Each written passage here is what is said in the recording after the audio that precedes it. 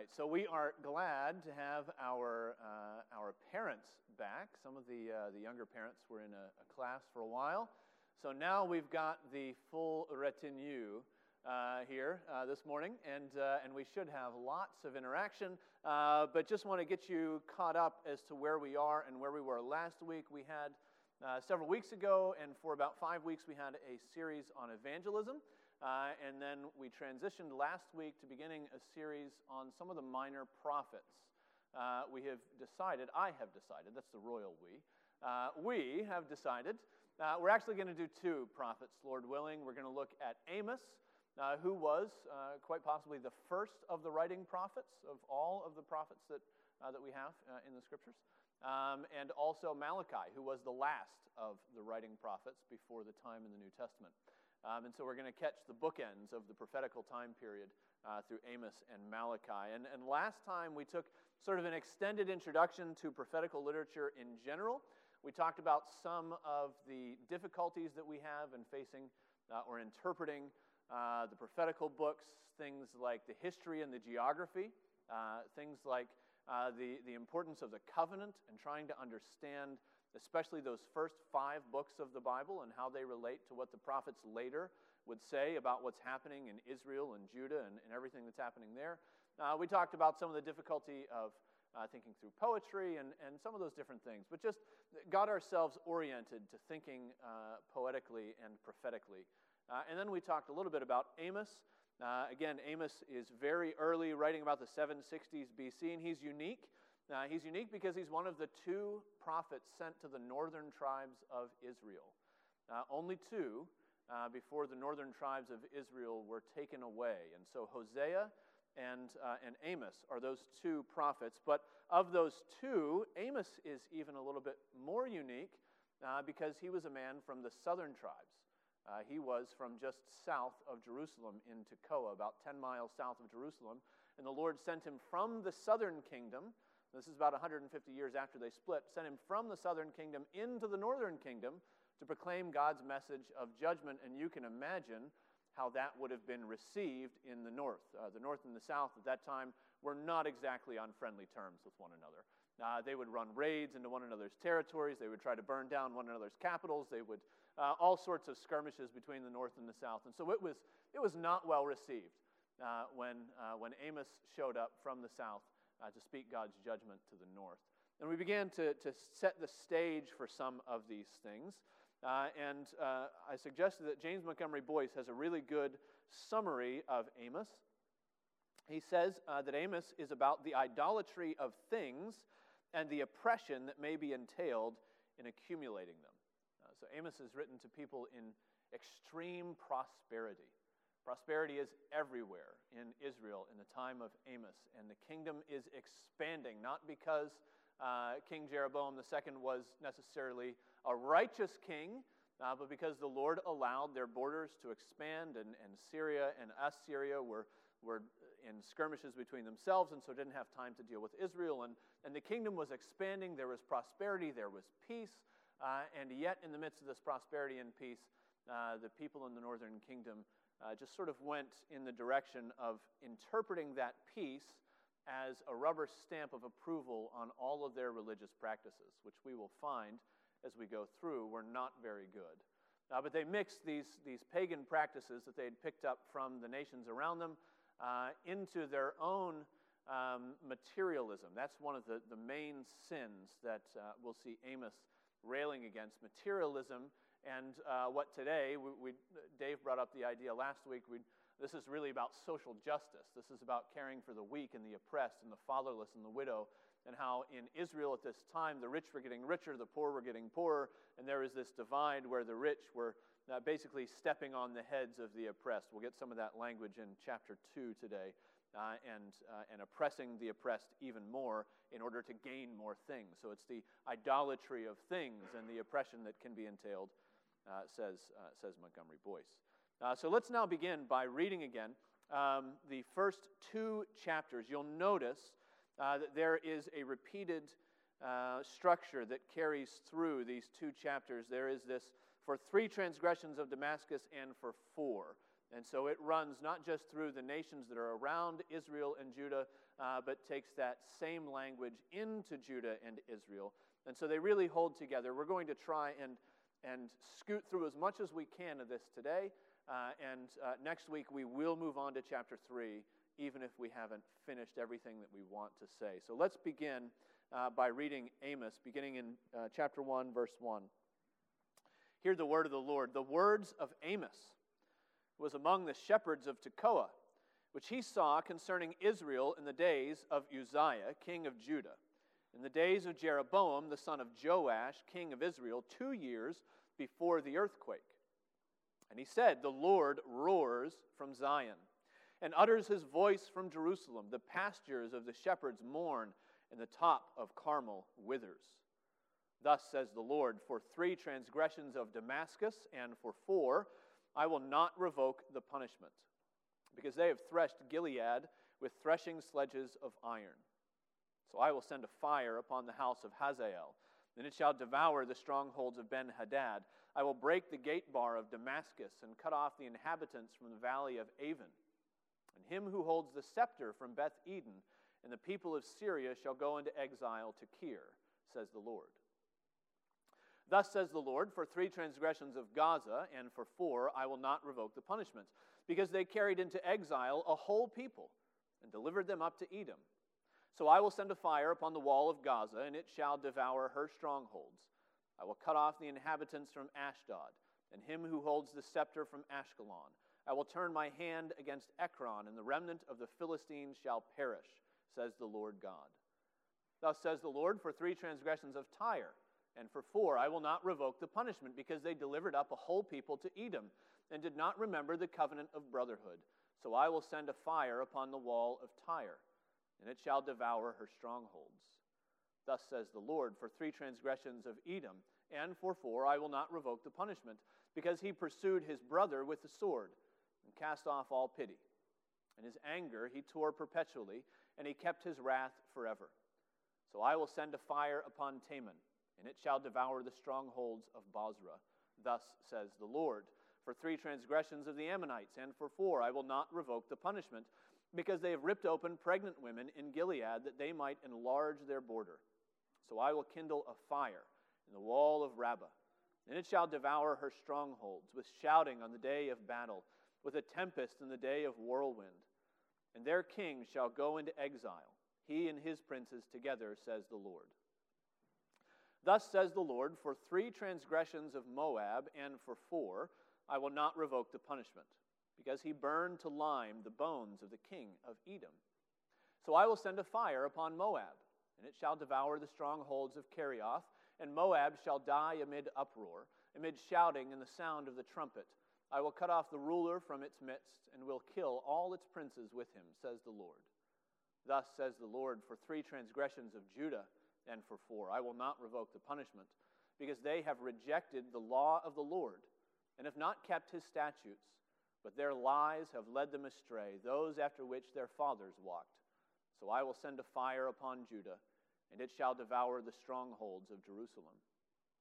Thus says the Lord, for 3 transgressions of Israel, and for 4, I will not revoke the punishment, because they sell the righteous for silver, and the needy for a pair of sandals, those who trample the head of the poor into the dust of the earth, and turn aside the way of the afflicted.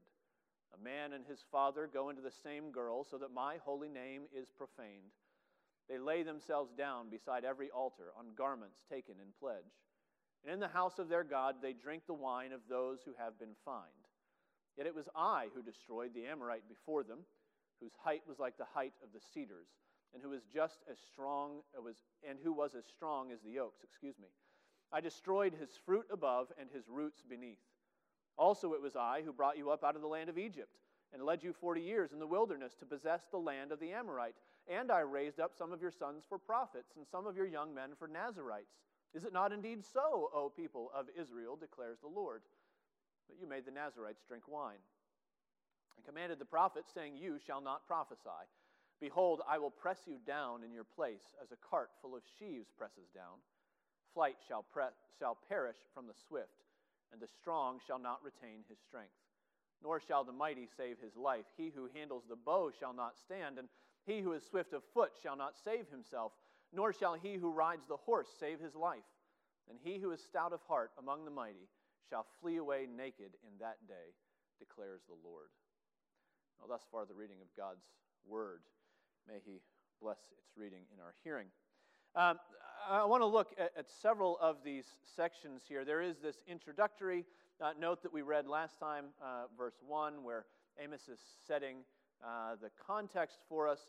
And then you'll often notice in prophetical books that there is, we spoke last time about prophets being almost like covenant lawyers, that they're bringing a lawsuit against God's people on the basis of covenant that they have broken with the Lord.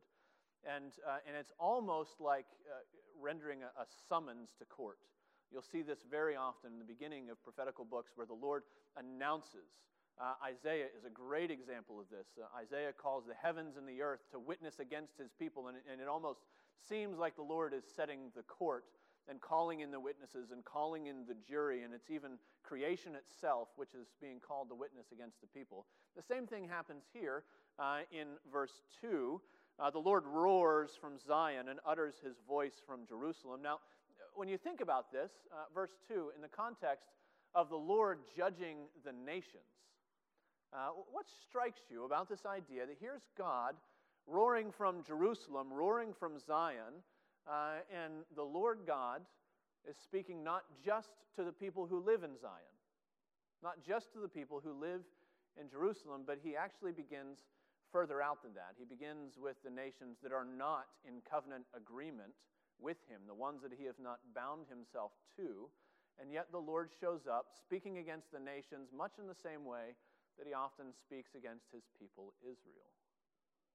What does that teach us about the way the Lord looks upon the world and the reference that the world has to the Lord of Zion and of Jerusalem? John? It shows he's attentive to everything that's happening. Okay. He's attentive to everything that happens. In what sense? Just that he notices it? At least first, yeah. Okay, so first he notices it, and what else? Having noticed it, what does the Lord do? It's not a trick question. Tim? He judges it. Now, where do you get off saying that your God, in the holy book that you read, is able to judge the whole world? Okay, good. Good. Just so you know, this would not have been any more acceptable in the ancient world than it is in our modern world. All of these other nations had a sense that they each had, in fact, they almost sort of agreed, they had their gods and somebody else had another god. You see that when the Philistines, who are represented in Gaza here, in 1 Samuel, and the Philistines capture the Ark of the Lord, and they say, well, we've clearly vanquished their God, not just this people, but we're going to bring their God, and we're going to set him up in our temple, and the Ark of the Covenant will almost be like a trophy for Dagon. And we know how that story goes, and it doesn't go well for Dagon or for the people of Philistia. And yet there is this confrontation almost that the Lord is the God over all the earth. One of the other contemporary prophets at this time was Jonah. He didn't leave us much of his writing, much of his prophecy, but we do have a narrative of his account. And you remember when he is on the ship with the men and the seas are roaring and tossing and they don't know what to do. And they ask him, well, who is your God? And they've all decided, well, my God is this God, and my God is that God. And Jonah says something to the effect of, my God is the God who made all the land and the sea. He's the God of everything. And then they're very afraid. And this is the biblical idea. This is absolute monotheism. There are not many gods over all the world. There is one God, the creator of heavens and earth and all things and all people that dwell therein. And he has a right to judge all people. And he does judge all people. Now, he does that, but he also judges from a particular vantage point. He says he roars, and we'd almost expect the Lord roars from heaven. The Lord God of heaven, whose dwelling is not with man, he roars from heaven. No, this is the Lord roars from Zion and from Jerusalem. So what does that add to the dynamic that we're looking at here? Teresa?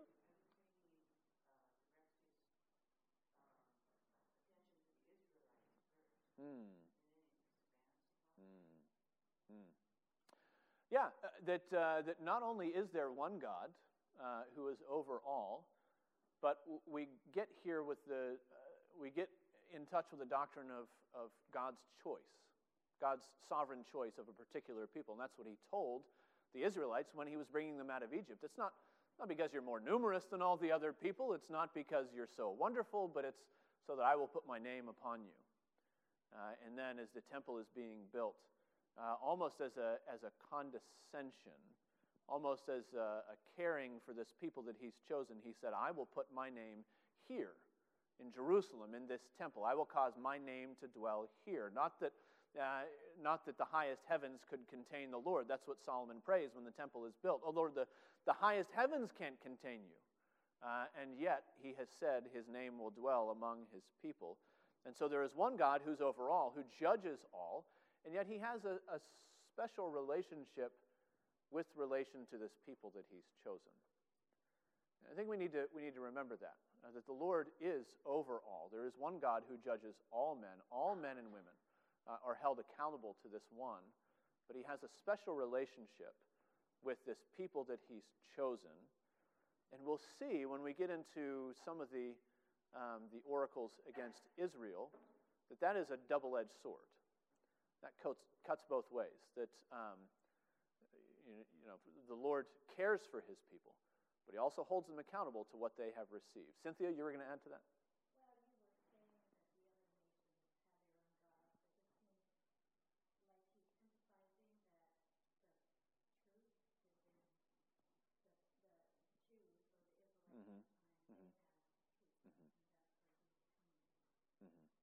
Absolutely. Yeah. There's this great quote.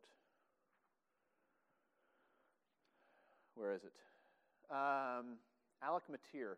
He says, feel the weight of the monotheism of Amos. When he reviews the world of the have-nots, the nations who never received any revelation of Yahweh, he takes absolutely no cognizance of the fact that each worshipped a god of its own. Such information was quite irrelevant. It was not to that God that they were answerable, nor could that God save them in the day of Yahweh's wrath. There was only one God over the whole earth, and to him they must and would render account. And people don't like to hear that. They didn't like to hear it then, they don't like to hear it now, but this is the biblical truth. And this is where we begin, that the Lord is able and does judge all men. Dave?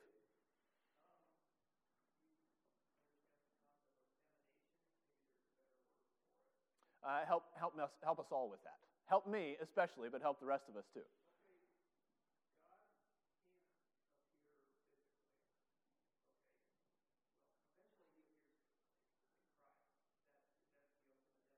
Okay.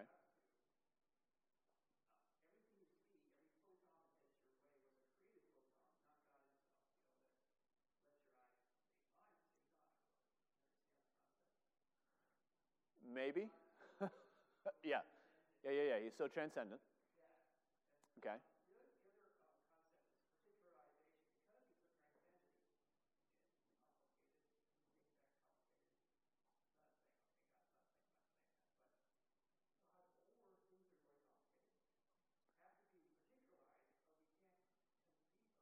Okay.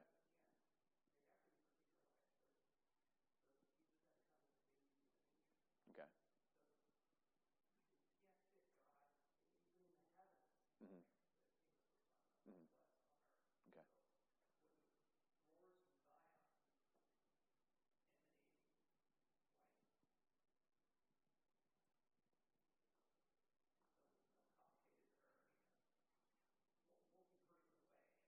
He's giving a reference point. Calvin liked to say that God lisps to us the way that a mother lisps to a baby talk. Adults don't talk like that, but we talk like that when we pick up a little squishy baby. And God condescends, he baby talks to us. And so in the way that we can understand, God is giving a reference The Lord roars. Well, God isn't literally a lion, but you've heard lions roar at the zoo or wherever, and you get the idea. It is this, in fact, the word there for roaring is he's roaring because he's going to pounce. Not, he's back in his den and he's just protecting. He's on the move. And the Lord is coming out in vengeance and in judgment, and it is a furious and a fearful thing that the Lord is coming, but he's beginning somewhere. He's beginning with Judah and Israel, and with this idea of emanation. I'm not sure that I've gotten it, but it does recall John chapter 1, that no one has seen God, but the Son, the only God who is at the Father's side, he has made him known. And we've received the law through Moses, but grace and truth have come through Jesus. That's why Jesus came. He, in your language, particularized. I don't know that I understand it enough to use that language. But he makes God known because he comes in the flesh. He's not an emanation of God. He is God. He is God in the flesh. He is one of the three persons of the Godhead showing up in our sphere with body and blood that people could put their hands on, and they could see him walking in the streets. But yeah, it's important to understand the way that the Lord gives us this sort of reference point. Bill? Our God is El Shaddai, Mm-hmm. God Almighty. Mm-hmm. He's able to do everything. Mm-hmm. So when he's roaring, we better look out. Absolutely. Absolutely. One more, and then we're going to keep moving on. There's also an alpha and omega here. Yeah. We kind of focus on the roaring, but the next line says he utters his voice. So Mm-hmm. it's almost like it's the full spectrum, whatever is appropriate, from the mountaintop and even in the subsequent verse. Creation is affected here. Yeah. The pastures and the top of Carmel. Yeah. This ought to recall, remember, when you're reading the prophets, keep the Pentateuch in the back of your mind. Genesis, Exodus, Leviticus, Numbers, Deuteronomy. Keep those first five in the back of your mind. And we've got this picture of the Lord with this deafening roar and also this speech, this intelligible speech coming on the top of a mountain. And it ought to make you remember Zion. Not Zion, but Sinai. I just drew a blank there. I've never read Exodus. I have no idea. It ought to make you think of Sinai, where the Lord speaks. And I think this is a huge thing, because Matir, I think, puts his finger right on it in that quote that I gave you. When you get to Judah and Israel, the Lord takes them to task for rejecting his law. And yet, the God who speaks takes the other nations to task, but maybe on a different standard. He doesn't bring up to any of these other nations, he doesn't say, you've transgressed my covenants and my commandments. And yet he does take them to task. He does judge them, although there is perhaps, if we could put it this way, there's a different standard. He's the Lord who roars, he's the Lord who utters, he makes himself known, and even if people haven't known, they're still held accountable. Okay. So with that in mind, let's look just at these 6 other nations outside of Israel and Judah. What do you know about, or what do you recognize about some of these sins that are spoken of? What does it tell you about the kinds of things that God is concerned with? What do we learn about God's character by the way that he condemns these sins?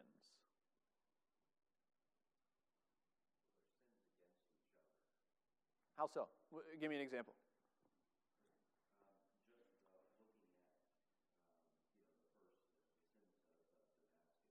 Mm-hmm. Whoever the Gileadites are, they were treated in a certain, way. Yeah. The Gileadites are Israelites. That is the northern region. It's sort of the borderlands between northern Israel and Syria. And that's where a lot of the skirmishes happened between those two nations. And so he is, in some sense, taking them to task for crimes against his people. This idea of they've threshed Gilead with threshing sledges of iron. What does that imagery evoke? What kind of things are they doing? It's metaphorical, right? It's showing us something, but the Lord says you've threshed them with threshing sledges of iron. What's the image that we ought to have in our mind?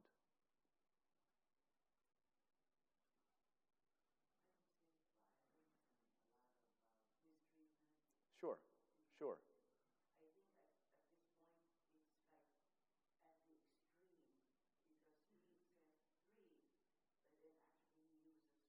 Mm-hmm. Mm. Yeah. Yeah. You get the gold star for today, Teresa. Beautiful. So two things that you're raising. One, this idea of threshing with threshing sledges of iron. This is cruelty. This is not just that you've come against my people, and so I'm raising up in defense of my people. There's some of that, I think. But it's also the extreme cruelty that's involved in here. We're not sure what exactly this is. But it's almost going above and beyond what was necessary to protect themselves. The Syrians or Damascus, wherever they were, as they're coming into Gilead, they have utterly crushed. So the idea of threshing on the threshing floor, and you crush the grain to separate it from the husk and the kernel. And that's the idea here. It's this extreme cruelty, more than was necessary. But then you also raise this issue of the 3 and the 4.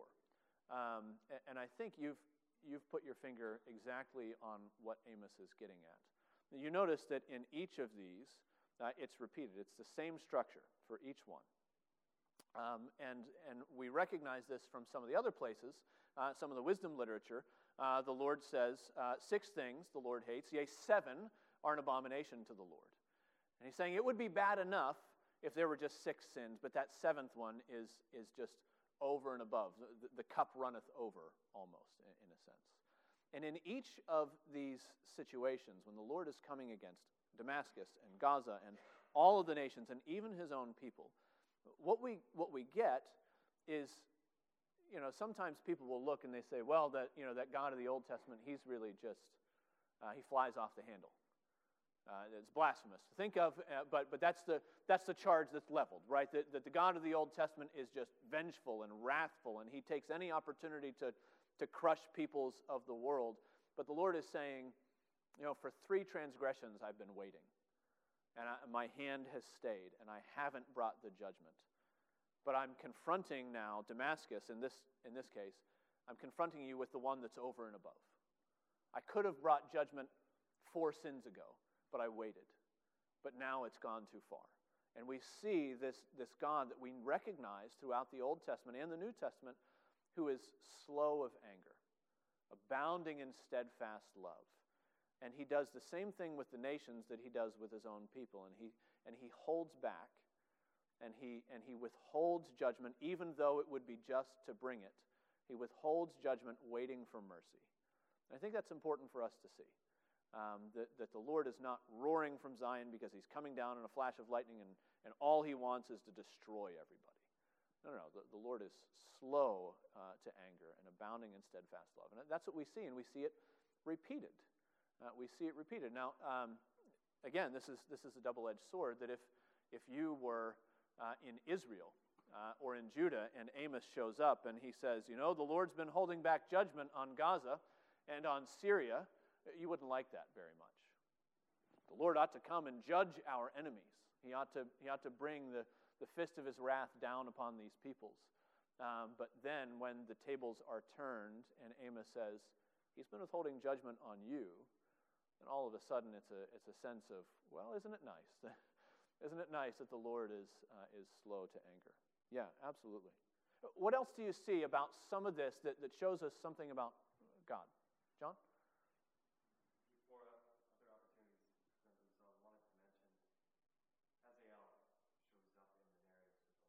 Yep. Mm. It's one of those tragic. Elisha knows what sin Hazael is going to commit against the king, Mm-hmm. and he goes back and smothers him, Mm-hmm. and then takes over the kingdom. Mm-hmm. Yeah. So there's Yep. mention the brutality against Israel, but there's this brutality within the kingdoms Yeah. that God notices as well.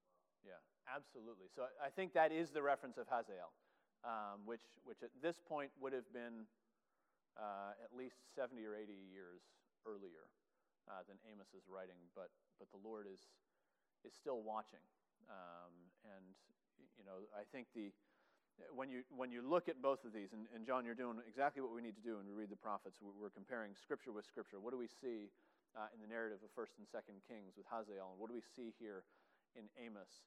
And you can imagine yourself as one of the people of Gilead when Hazael is coming in, and I'm sorry, was it Elijah or Elisha? Elisha, who stared at Hazael until he was embarrassed, and then Elisha began to weep. And Hazael asked him why he was weeping. And he says, because I've seen what you're going to do to the children of Israel, how you're going to rip open mothers, and you're going to dash children upon rocks, and terrible, terrible wickedness. And as this is happening, you can imagine yourself in Israel thinking, doesn't the Lord care? Doesn't the Lord see? Isn't the Lord watching the way that Hazael and Damascus are coming in and threshing us as though with threshing sledges of iron? Doesn't the Lord know what's happening to his people? But he foretold it, and he judged it, and he was in control the whole time. It's the same dynamic that you find in Revelation when the saints are crying out, "How long, O Lord?" And he tells them to put on robes of white and to wait a little bit longer until the full number is brought in. Not as though the Lord is aloof, not as though the Lord has forgotten what's happening to his people who are being persecuted. We pray for the persecuted church every single week. And we can imagine some of those there crying out, "How long, O Lord? How long?" In the Maldives, we'll be praying today. How long will believers not be able to meet with other believers and engage in fellowship, not be able to worship the Lord their God in the privacy of their own home even? And how long will these things happen? And does God even pay attention? And I think what we gather from Amos, what we gather from Revelation is the Lord says, wait, I haven't ignored it. I haven't forgotten you. I'm still involved here. And I'm working something that's bigger than we can understand. It doesn't make it easy when you're in the midst of that, and I can't imagine what it would be like to be in the midst of that. But I think it's this reminder that from beginning to end, the Lord has already established these times and these seasons, even the seasons of cruelty and persecution, and he's the one who calls to account those who are the agents of these things. Thank you for that reference. That's really good. What else in these other nations? Brian? All four of the nations that he's mentioned, or the foreign nations that he's highlighted, Mm-hmm. he focuses on acts of war that the nations have done. So Mm-hmm. war to God seems to be a very important thing. Mm. And the misapplication of it is Mm. something he takes very seriously. Mm. Like which of these? I totally agree with you. Yep. Yep. The delivering up the population. Yep. Edom. Mm-hmm. And going on. Right. Right. Pretty much every single one of them is, you should have known better than to do this. Yeah. Let's see, what was it for Ammon? Because he ripped open the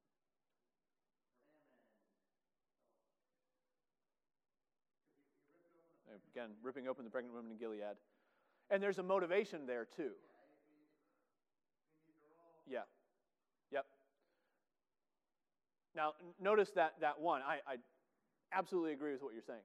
There are a few dynamics that make that even bigger, though. That with Ammon, they are ripping open pregnant women in Gilead, but the idea is that it wasn't because they were being attacked. It wasn't because there was cruelty or bloodshed leveled against them, but to enlarge their borders. There's a difference Yes. between offensive and defensive Yes. war. Yes. And I think God makes a very important distinction on that. Absolutely, absolutely. And he's taking these nations to task. Notice, here's one that jumps out at me, and it just seems like this is the odd man out. But look at Moab, chapter 2, verse 1. 3 transgression of Moab, and 4, I'll not revoke the punishment, because he burned to lime the bones of the king of Edom. Now that also is war language. It's total destruction. It's not only killing, but dethroning their king and killing him, and then burning his body and crushing him to dust as a show of contempt. But this is not leveled against God's people, Israel or Judah. This is something happening from nation to nation outside the border of God's covenant people. The Lord is taking them to task because they're being inhuman, not because they're transgressing the covenant of God and pressing down His particular people. That this isn't just about God standing up and saying, you have hurt my children and so I'm going to thump you. God is saying all of these nations ought to know better. And this idea of over and above what was necessary, bloodshed and warfare, absolutely. The Lord is coming and He's saying, you ought to have known better. You ought to have not used this warfare and these means in order just to get larger borders or to show how powerful you were. And recognizing what's behind that helps us to see what the Lord cares about, right? Good. Yeah. I had a really long quote. I'm not going to read it. I can share it with you later, though. But it was Sam Harris, who's one of these new atheist guys, and he was asked, how do you define good and evil? And he basically said that he thinks it's a fallacy that we need to have God tell us what's good and evil, because we all actually agree on what's good and evil.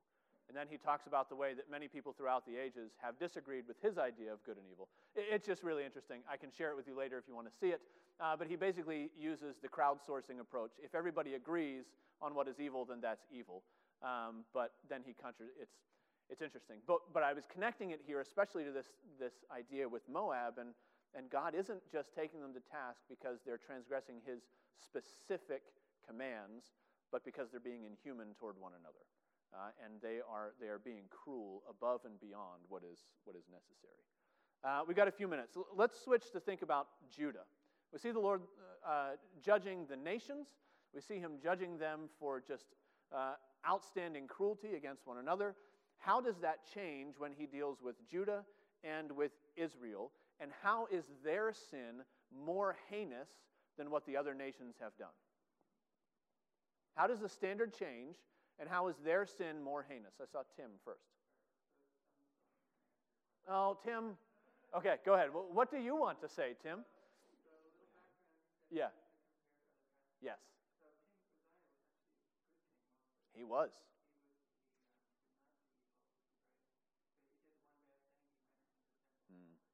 Mm-hmm. Yep. Mm-hmm.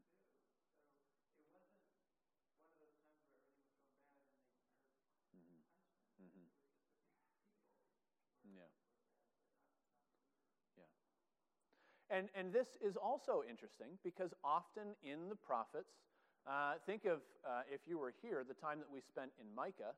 Micah, along with Isaiah, who was a contemporary of Micah, Micah rails against the leaders of Israel for leading the people astray. But yeah, we're talking about Uzziah, who was prideful. He thought he could go into the temple and offer incense. He shouldn't have. But the Bible does tell us, and he's also known, what do they call him? Azariah. King Uzziah is also known as Azariah in 2 Kings. He's prideful, but he's a good king.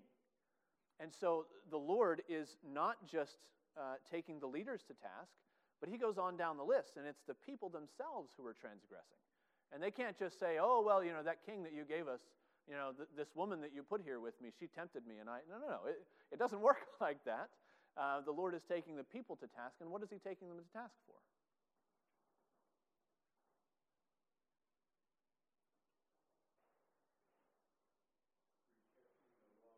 Rejecting the law of God.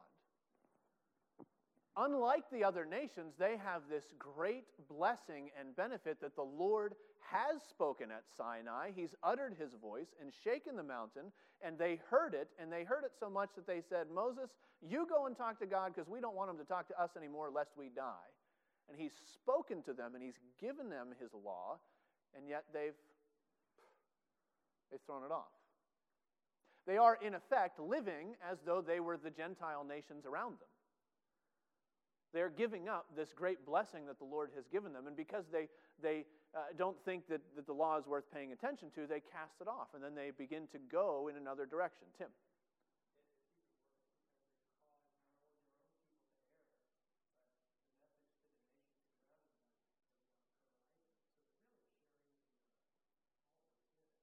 Mm-hmm.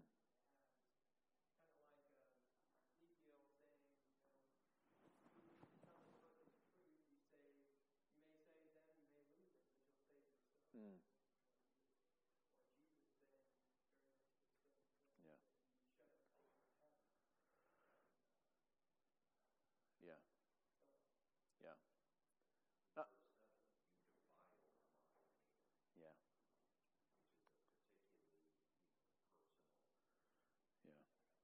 Mm-hmm. Notice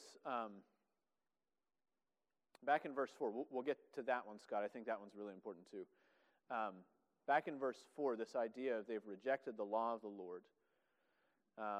Here's the punishment that goes over and above. Because they have rejected the law of the Lord and have not kept his statutes, but their lies have led them astray, those after which their fathers walked. And there is this trajectory that when you reject God's law and his precepts, you begin to live in a different way.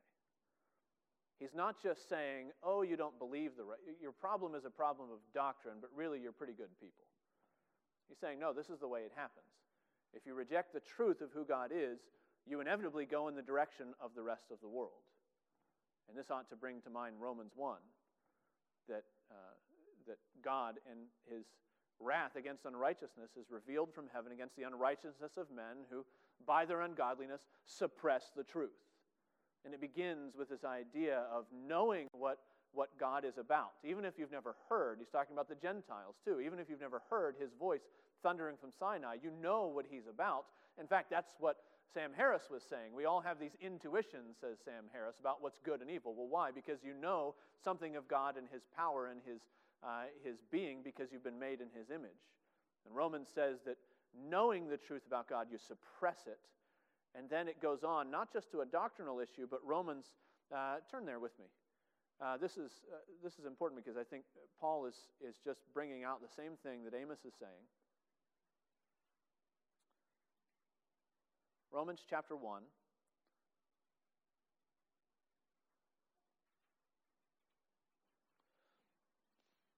Beginning in verse 18, for the wrath of God is revealed from heaven against all ungodliness and unrighteousness of men who by their unrighteousness suppress the truth. So the first problem is not obeying or listening to or acknowledging the truth of who God is. Verse 19, for what can be known about God is plain to them because God has shown it to them. His invisible attributes, namely his eternal power and divine nature, have been clearly perceived ever since the creation of the world, and the things that have been made, so they are without excuse. People read things like Amos, where the Lord thunders from Zion against the nations of the world, and they say, how dare you say that your God can hold everybody accountable? The Bible says they're without excuse. What about the nations out in Borneo somewhere that have never heard of Jesus Christ? They are without excuse. Everything that can be known or needs to be known to hold men accountable to the truth of who God is, that there is a creator that's above us, and he has a moral code that is engraven upon the heart of every man and woman and child because we're made in his image, they are without excuse. And so Paul continues to go with this. They became futile in their thinking, and he begins with a theological problem, and it filters through to moral ideas. Verse 24, therefore God gave them up to the lusts of their hearts. Verse 26, for this reason God gave them up to dishonorable passions. Verse 28, since they did not see fit to acknowledge God, God gave them up to a debased mind, to do what ought not to be done. They were filled with all manner of unrighteousness, evil, covetousness, malice, full of envy, murder, strife, deceit, maliciousness. They're gossips, slanderers, hate, and it goes on. And it begins with this, you suppress the truth of God and you end up as a malicious gossip and all of these other terrible things. And there is a direct line between those two. That's the same thing that the Lord is saying to Amos. You have rejected the law of God, and inevitably, here's what happens. You go in the direction of the rest of the world. You begin to look more and more like the pagans who are around you. And in fact, what you do is you go in the way of destruction. I think that's important for us to see. Now, Scott, back to verse 7. Help us to be reoriented here. What were you saying about verse 7 and this idea of profaning the Lord's name? You asked what's different about this. Yes. Is people. Mm-hmm. And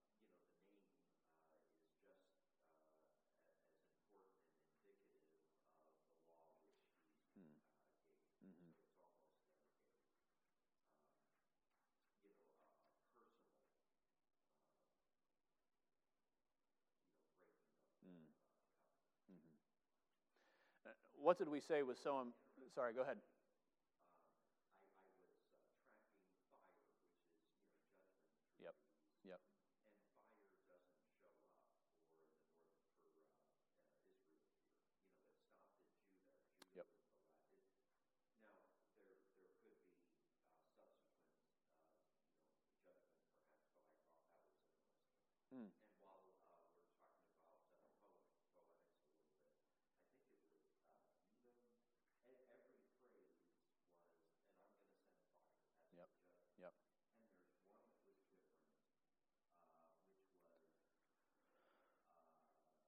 there's one that was different, which was verse 13 or 14 against the Ammonites, and it says, "I will kindle Hmm. fire." Hmm. So I thought that was interesting, and I didn't know if there was something about them that seemed like a lesser or a delayed judgment, perhaps. I don't know what mine says, but I will kindle a fire in the wall. Yeah, I don't know. I'd have to check and see. There's probably some difference in the language, and I don't know what may be behind that. Whether sending a fire or kindling a fire is different. We began by saying what was so important about the Lord roaring from Zion, because Zion was where he had put his name, right? That's where he decided that he should be known among the nations. Scott, you're exactly right. Part of the heinousness of their sin is that they are doing all these things in the sight of the nations, in the temple of God, and doing it in such a way that God's name is profaned. James Montgomery Boyce makes a really good case that in verses 7b and 8, so it begins with a man and his father going to the same girl, so that, or another commentator says, in order that it's malicious. They do this in order to profane God's name, and that sort of reveals what all sin is. It's a thumbing the nose against the Lord who has told us what not to do. But James Montgomery Boyce says that beginning with that phrase, a man and his father going to the same girl, that this is one situation and these are heaped on top of one another. He's not talking about a list of sins, but you can imagine the debauchery here. A man and his son share the same girl, and in the pagan temple cults, that's how it happened. Their gods were largely fertility gods, and the way that you tried to convince them to fertilize the crops is that you engaged in coitus and sort of tried to show Baal what he was supposed to do. And so it became part of their worship. And so the idea is there's this false worship, and he says they go into the same girl so that my holy name is profaned. And where are they doing it? Well, they're laying themselves down beside the altar on garments taken in pledge. What should you never do with the garment that belongs to a poor person? You should never take that garment as a pledge if he owes you money, because then when it gets cold at night, they have nothing to wrap themselves in. So here are these prosperous people who have taken literally the shirt off the back of the poor in Israel, and they're using that as a mat to engage in debauchery in the temple of the Lord, and they're doing it drunk on the wine that they have received through levying fines against them. Fines in Israel were never supposed to be levied and paid to the state. It was always a person-to-person reparation. If Scott has wronged John, Scott pays John. Scott doesn't pay the priest in the temple for the wrong that he's done to John. But here are these people who are taking advantage of this system, and they're stealing the shirt off the back and the money from the people, and they're using it for their own debauchery. And it's this terrible, terrible picture, even though the Lord has told them what they ought to do. Now, what makes this worse is this idea that they have forsaken the law of the Lord. In Leviticus chapter 18, you don't have to turn there, but you might want to make a reference of it. Everybody knows Leviticus 18. It's the chapter in the Old Testament that deals with all the sexual sins, what ought not to be done, who you ought not to approach, and all of these things. And they were specific abominations that the Lord lists. But there is a setting in Leviticus 18, the beginning and the end of that chapter, and this is what the Lord says about all of these sexual sins that he's telling his people about. Leviticus chapter 18, verses 1 through 3. And the Lord spoke to Moses, saying, "Speak to the people of Israel, and say to them, I am the Lord your God. You shall not do as they did in the land of Egypt where you lived, and you shall not do as they do in the land of Canaan to which I'm bringing you. You shall not walk in their statutes." And then a whole list of sexual sins. And then at the end, verses 24 to 28, "Do not make yourselves unclean by any of these things, for by all these the nations I am driving out before you have become unclean. And the land became unclean so that I punished its iniquity, and the land vomited out its inhabitants. But you shall keep my statutes and my rules, and do none of these abominations, either the native or the stranger who sojourns among you. For the people of the land who were before you did all of these abominations, so that the land became unclean, lest the land vomit you out when you make it unclean as it vomited out the nations that were before you." And the Lord is giving this picture of extreme debauchery, sexual sin, drinking the wine of those who have been fined and laying on their garments in the temple of the Lord. And then notice what he says immediately afterwards. "Yet it was I who destroyed the Amorite before them, and it was I who brought you up out of Egypt." And he's reminding them, not only have you spurned the word of the Lord, but you've taken the blessings that he's given, the salvation, we could say, with a small s, not a capital S, the salvation that the Israelites experienced, and you're just spurning it. Yeah, the Lord drove them out because they were wicked people. Let's do the same things. And they're engaging in just the same things that the nations around them are engaging in. But there is this trajectory. And you heard it in Leviticus 18.